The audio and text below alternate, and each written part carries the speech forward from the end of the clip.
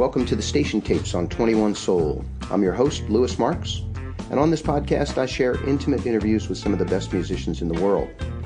I want to get a sense of their intent, their motivation, and hear the stories that help to place them in the context of history. I rarely prepare the questions, letting the conversation evolve around each artist's willingness to share. This week on the show, the legendary Giorgio Moroder, widely credited as the father of disco and a pioneer of electronic dance music. Moroder's imprint on the music world is broad and definitive, so much so that his history feels like an archaeological dig into the roots of modern music. Giorgio Moroder began writing and recording in Germany in the late 60s, soon opened Musicland Studios, which became a frequent home for the likes of Mark Bolan, the Rolling Stones, Freddie Mercury, and many more. He brought hits to the world with Donna Summer, Blondie, Oasis, and a host of others, and he was on stage as a collaborator and writer when Daft Punk took the Grammys by storm. Millions will know Giorgio Moroder best from his film work, though. Flashdance, Midnight Express, Metropolis, Top Gun. These films express not only Mr. Moroder's ability to score films well, but also the ability for those songs to stand on their own. Giorgio Moroder connects the heart and the mind with the synthesizer as his instrument of choice. He helped define what the future might be, and that future is now. He is currently on tour as a DJ, spinning his favorite tracks and smiling as we all dance. Here we are for the next episode of the Station Tapes, and I am beside myself this morning because I get to welcome the great Giovanni Giorgio Moroder. Good morning. Good morning. Buongiorno, buonasera from Italy. Aha. I did not know where you were, so I wasn't sure. I saw the. Yeah, I'm on a bit of a kind of a vacation for a few during the summer. It's beautiful here, and I can work here. So for now, I'm here. Beautiful. I just returned from my first trip to Italy, and drove through Siena and Verona, and I'm in love. So. Oh, good. I'm about 2 hours north of Verona in the mountains, the Dolomites. Yeah, and that's where you're from, right? Yes, that's my home. Next trip, that's where I want to head. Absolutely. So, again, thank you for taking time to visit, and I want to start. With the present. You have a current tour coming up, and you'll be performing in Philadelphia at an old burlesque theater known as the Trocadero. Right. What is your inspiration and your intent around this tour? What can people expect? Well, my usual DJ, I have a set of songs, some of the old, the Donna Summer, the Flashdance songs, and I have about 4 or 5 songs from my last album, Déjà Vu, and then I have some great songs, disco songs and EDM songs, which I just like one great song of Chic, 1 or 2 from the Bee Gees, those never dying great tunes. So it's a little bit a combination of old, of absolutely new, and some the standard dance songs. Excellent. And so I want to remind people who will be listening that August 30 kicks that off at the Trocadero in Philadelphia, and we'll put a link in the description of this podcast. Great. Good. Going back, or I want to dig into some things. I'm just so many things I want to ask you, but I run a small record label here in Philadelphia, and we often discuss the roots of music. Usually, we're trying to help people establish context these days because all of the information in the entire world is now available to everyone. But younger people have trouble putting things in context because there's so much information. As a pioneer of disco and electronic music, what do you consider to be the root of those art forms? Well, to be honest, my personal root is the fact that I always loved rhythmical things. You think of the Italian playing the mandolin and all big ballads. It never happened to me. I was even living in Italy when I grew up. I was listening to American or English music, and I always liked up-tempo songs. In fact, I had one or two bubblegum songs which were really well danceable. So the tendency for me was to have songs where you can be, let's say, happy and especially where you can dance well. And the first, let's say, real disco song was "Love to Love You, Baby" with Donna Summer, which I thought was a great song, not only as a song, but rhythmically and even text-wise, quite interesting song. Interesting. And so, what I hear often is that you seem to have found this invisible connection. It seems seemingly invisible connection between the pulse and the mind, because while it doesn't sound, and you go back to those early recordings and even to this day, it doesn't sound as roots based, but it really hits you. And yet, I love up-tempo songs. I love heavy rhythm, and especially because I don't dance. I don't know really how to dance, so I always needed that four on the floor, as they call it, where you really emphasize on the drums. So that sound and that feel made me dance a little bit, not a lot, but a little bit. And that was basically the root of my song, not all, but of some of my songs, where I really emphasize on the rhythm. So people, even people who are not great at dancing could at least try to dance. That's fascinating. So it must give you great joy to see so many people dancing to your music. In fact, when I do DJ and if I see that people don't dance, I'm not happy. so it's really good. But in today's world, the discotheques and the DJ, they only play real danceable music. If it's 128 or more like 110, 115, they are now. Every song is heavy. Accentuated on the rhythm, on the strength of the bass, of the kick, of the drums. Mm-hmm. Do you feel that it lacks something, today's EDM dance music? No, you know what? I really like it. I'm not like every song, but I like most of the EDM songs. The technology is so advanced. The sounds are so good. There are so many sounds.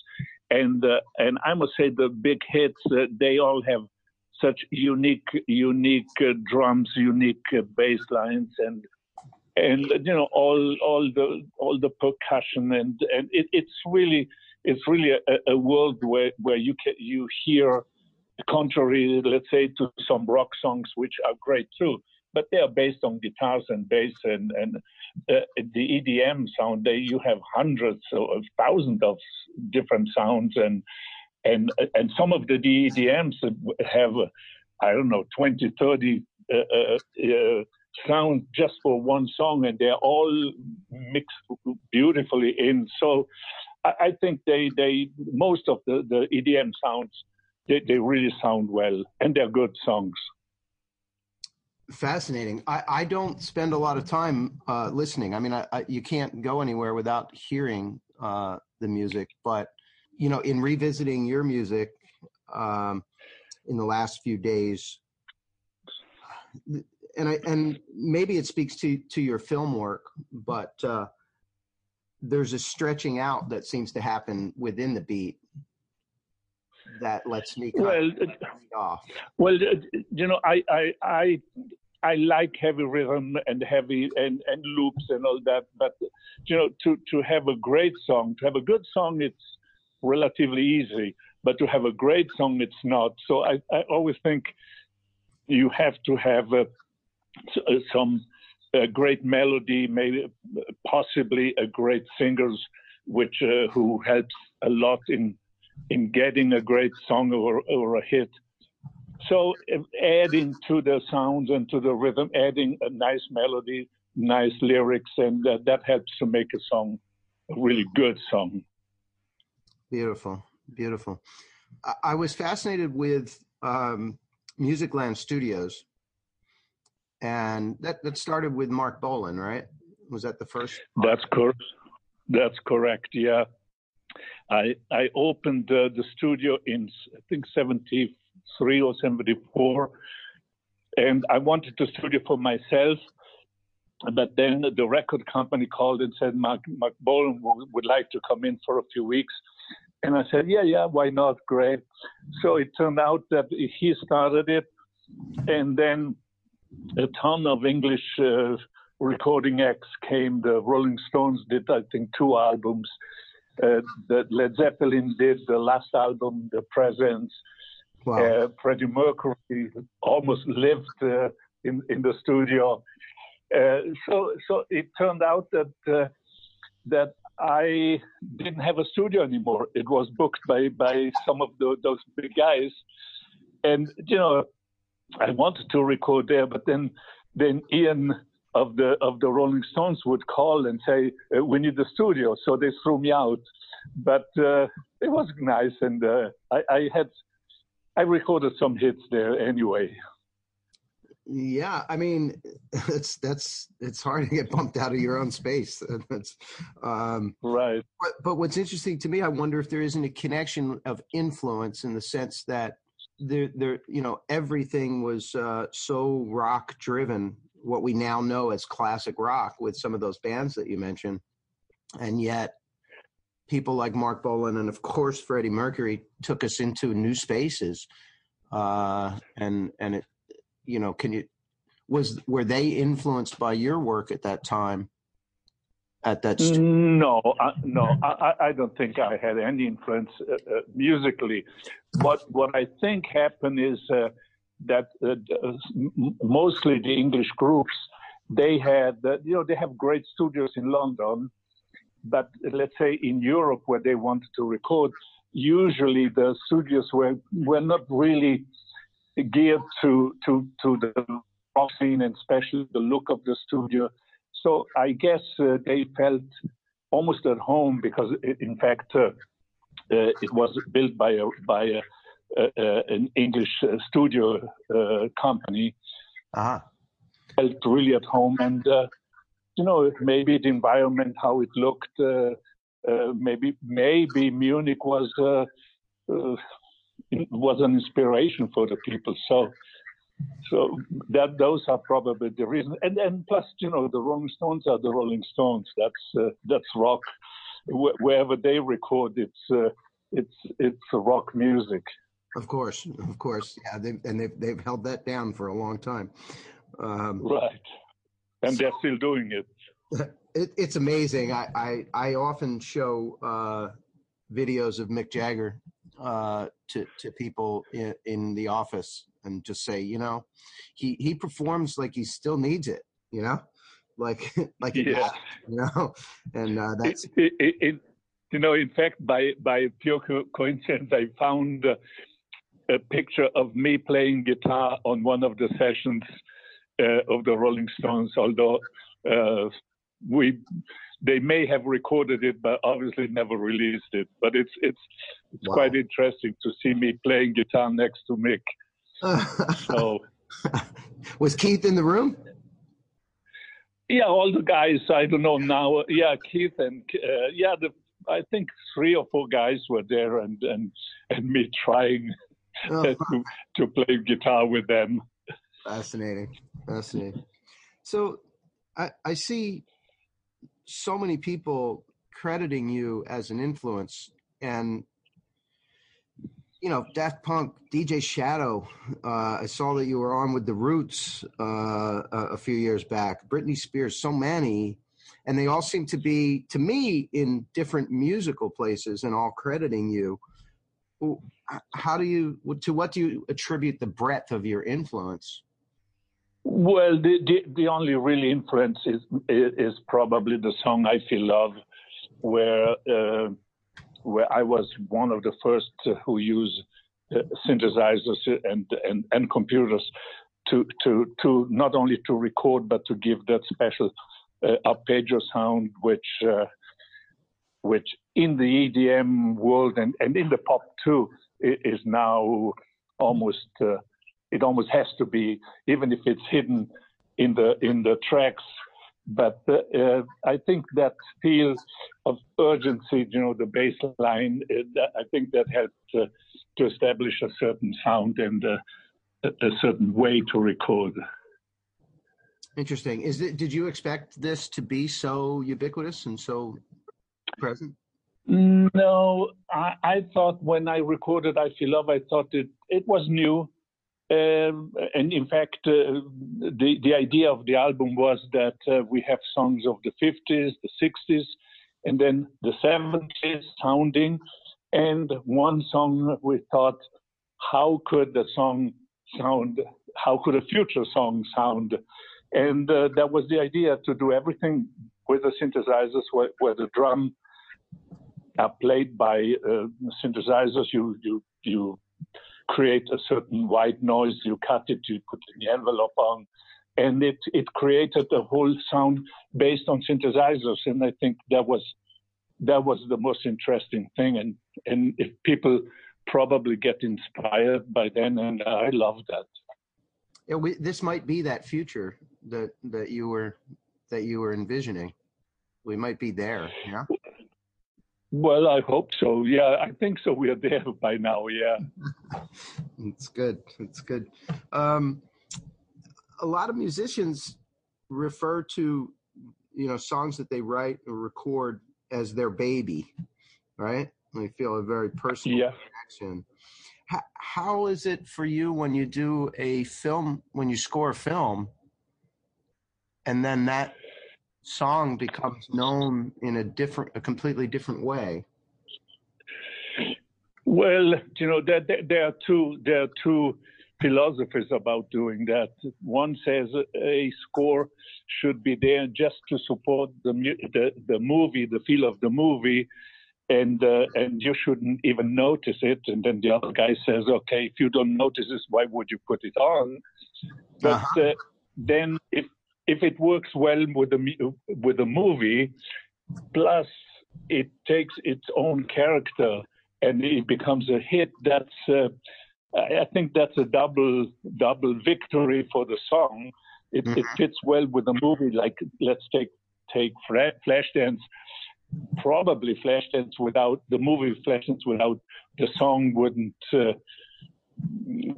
be that big. So sometimes the songs and the music too doesn't take over, but it has a life of its own, and that's one of the reasons why you start to compose and you start to do it in a way that it doesn't only serve the movie, but it serves the song to become possibly a known song. Yeah, and I noticed that often with what you do. And I also noticed, I kind of went back and listened to some tracks from both Midnight Express and Metropolis. And I don't think I really noticed at the time in watching those movies how powerful and how contrasting the songs were to the story. Yeah, there are some really good movies with really good songs. I'm not talking about mine, but in general, where a song makes gives that character to a movie. Let's say the Sylvester Stallone Rocky song, Rocky movies. Those songs, you hear it now and you think, okay, he's winning, and not even comparing Sylvester Stallone as the character, but you say this is a song for somebody who is winning, and I think it's a great success if you have a song which becomes kind of an anthem of like I think From Here to Eternity is another. No, sorry. The song from Top Gun, Take My Breath Away, is a song which you hear and you don't even think about Tom Cruise. It's just a great love song, and I think that's quite a nice achievement. I will agree, and I will speak to the audience here for a second. For those who do not know the history of these songs and soundtracks, to quickly get to Google and search, and yeah, good, and learn. Yeah. It is fascinating to piece together history from all of the information we have available, but it is important to understand the arc of these things, and they're right there. Yeah. So I am personally looking forward to your upcoming tour, and I will let people know once again that August 30, 2018 is the start at the Trocadero in Philadelphia. And okay. Mr. Moroder, I want to ask you one last, maybe difficult question. I don't know if it's difficult. How do you view your legacy, and how do you want to be? How would you like the storyline to go? The storyline, I think he did some bad songs, really bad. He did some good songs, and he did very few, but really, really good songs. Wow. But mostly bad songs. Sometimes I can tell you, sometimes I listen to some recordings and I said, like they say, what did I do then? What was that? Wow. But the big songs are really big, so I'm happy about that. You balance it out. Well, again, thank you so much. It is such an honor and a pleasure to speak with you. I appreciate your time, and I hope we can meet in Philadelphia. Okay, great. Okay, thank you very much. Thank you. Buongiorno, arrivederci. Arrivederci. Well, that's our show for today. Thank you for listening to the 21 Soul Music Podcast. If you like what we do, please subscribe on Mixcloud at 21 Soul, and you can also find us on Stitcher and iTunes. Our video series of interviews and music discussion is also available on YouTube at Rope-a-Dope99. 21 Soul is recorded in East Philadelphia at the Rope-a-Dope Room. Our producer is Nick Perry. Our general manager is Fran DeRubo. The 21 Soul theme song is an excerpt of Red Hook Soul by Mr. Michael Blake. Big thanks to all the people who keep the Rope-a-Dope flame burning, all the musicians who pour their creativity into the world, and thanks to those of you who are taking the time to listen. We hope you enjoy the show.